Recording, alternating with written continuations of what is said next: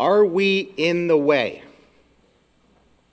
Just the other day, we had an incident at my house where everyone was vying for a space in the kitchen to make breakfast. One stove, 6 people, and recently 2 dogs. Only one person can stand in front of the stove, ignite the flame, adjust the knob, and cook breakfast. And that one person was in the way of everyone else's mission, to cook, to eat, and to get on with their day. Amongst the chaos, my wife said in a very stern voice, "You are all in my way." At that moment, I felt one of these aha moments, as I had been reflecting on our readings today. Do we get in the way of God? Do we respond to him almost as if we were traffic lights, choosing when we let him go in our lives, when we allow him to proceed with caution, and when we stop to take control of the situation ourselves? This past year, I believe I have been in God's way a whole lot. Between my daughter in the hospital, my wife with an ER stint, my son choosing a high school, my nephew as he's obstinate in baptizing his child, etc., etc., etc. When things get bad, stressful, when we worry, when we receive bad news, when we struggle, are we in the way? It's so much easier to turn the green light on and let him have at it when things are going well. But what about when they're not? Are we in the way? As we celebrate the Feast of the Holy Family today, the church gives us 2 families to journey with as they face struggle. What does it look like to be in the way? And what does it look like for God to have his way? First, we look at Abraham and Sarah. Our first and second reading sugarcoat the situation just a little bit as we hear about Abram, how he receives a vision and promise of God, and he tells him, "I will make your reward very great.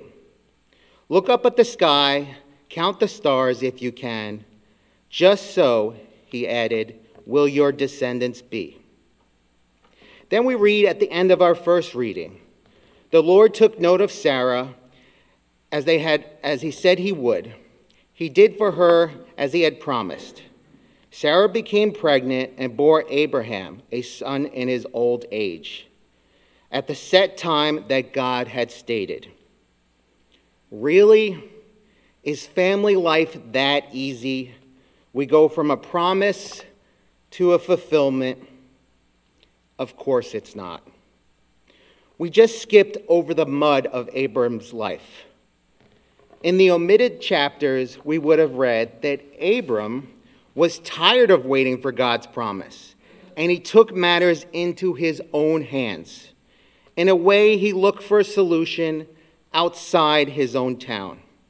He put the red light on, slammed the brakes, and bore a son with Hagar, named Ishmael. Ah, yes, there is family life at its most challenging. Abram could not handle the struggle, and he did what a lot of us would do when we see hardship and grow impatient. We try to handle it ourselves. But there is hope. Abram learns from this, which allows him to see and believe what God truly has planned. He is changed by this encounter with God, so much so that he receives a name change, Abraham. He is the same, but different. This encounter and experience allows him to let God be God, even in the most challenging of situations, like when he is called to sacrifice his very own son. God never intends to kill Isaac, but he wants Abraham to understand that greatness comes when he gives up control of what he loves most. And secondly, we look at the Holy Family from our gospel today. If you're like me, for a long time, you thought the Holy Family's life looks easy and perfect. Why wouldn't it be? In our house, we have a print of the Holy Family in our house. And Joseph is carrying a lily and has a smile. He looks at ease. But does this verse from our gospel today sound like life was easy? Behold, the child is destined for the fall and rise of many in Israel, and to be a sign that will be contradicted. And you yourself a sword will pierce, so that the thoughts of many hearts may be revealed. Not to mention, Joseph and Mary, by the end of this chapter, lose Jesus in the temple.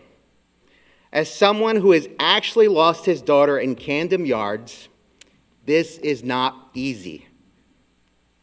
Jesus, at the end of this dialogue, at 12 years of age, tells Mary and Joseph that he has a greater mission to accomplish apart from his earthly family. I'm sure another sentiment that hurt. Yet our scripture tells us, when they had fulfilled all the prescriptions of the law of the Lord, they returned to Galilee, to their own town of Nazareth. The child grew and became strong, filled with wisdom, and the favor of God was upon him. They fulfilled all the prescriptions, meaning they followed God. Green light on. The result, the child grew and became strong, filled with wisdom, and the favor of God was upon him. This is what God has in store for us: strength, wisdom, favor. Exactly in the situation we are in right now, in our own town. If only we invite him into our struggle. Pope Francis says this in his apostolic exhortation, The Joy of Love. Every family should look at the icon of the Holy Family of Nazareth, its daily life and its share of burdens and even nightmares. Like Mary, we are asked to face family challenges with courage and serenity, in good times and bad, and to keep in our heart the great things which God has done. I know many of us have real heartache when it comes to family life. Maybe you have a broken family. Maybe a son or daughter doesn't come to Mass, and that hurts you. Or worse, maybe a loved one is not with us today, and that is a real struggle. In a special way today, as hard as it may be, God is simply asking you and us to let go and let him control the situation in his time and not ours. Sacrifice is always hard, but it's a necessary component to holiness. Abraham, Sarah, and the Holy Family show us today that that is the case. When we insert ourselves without God into our mud, it only thickens. Are we in the way? If you're like me, the answer is probably, yeah, you're in the way. Too often we're in the way. We don't know how to be out of the way. But sometimes we think holiness is unachievable. That for us somehow holiness means perfect.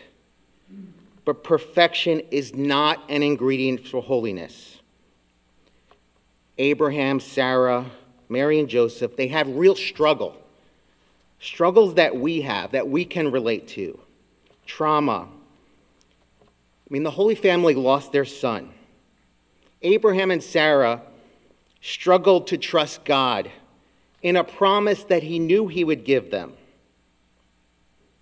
But yet, both families are holy.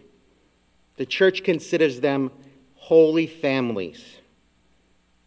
But the only difference is between Mary and Joseph, Abraham and Sarah, in their struggle, is that the Holy Family always kept the green light on, no matter what the struggle is. And today we pray for the grace to do the same. Holy Family, please pray for us.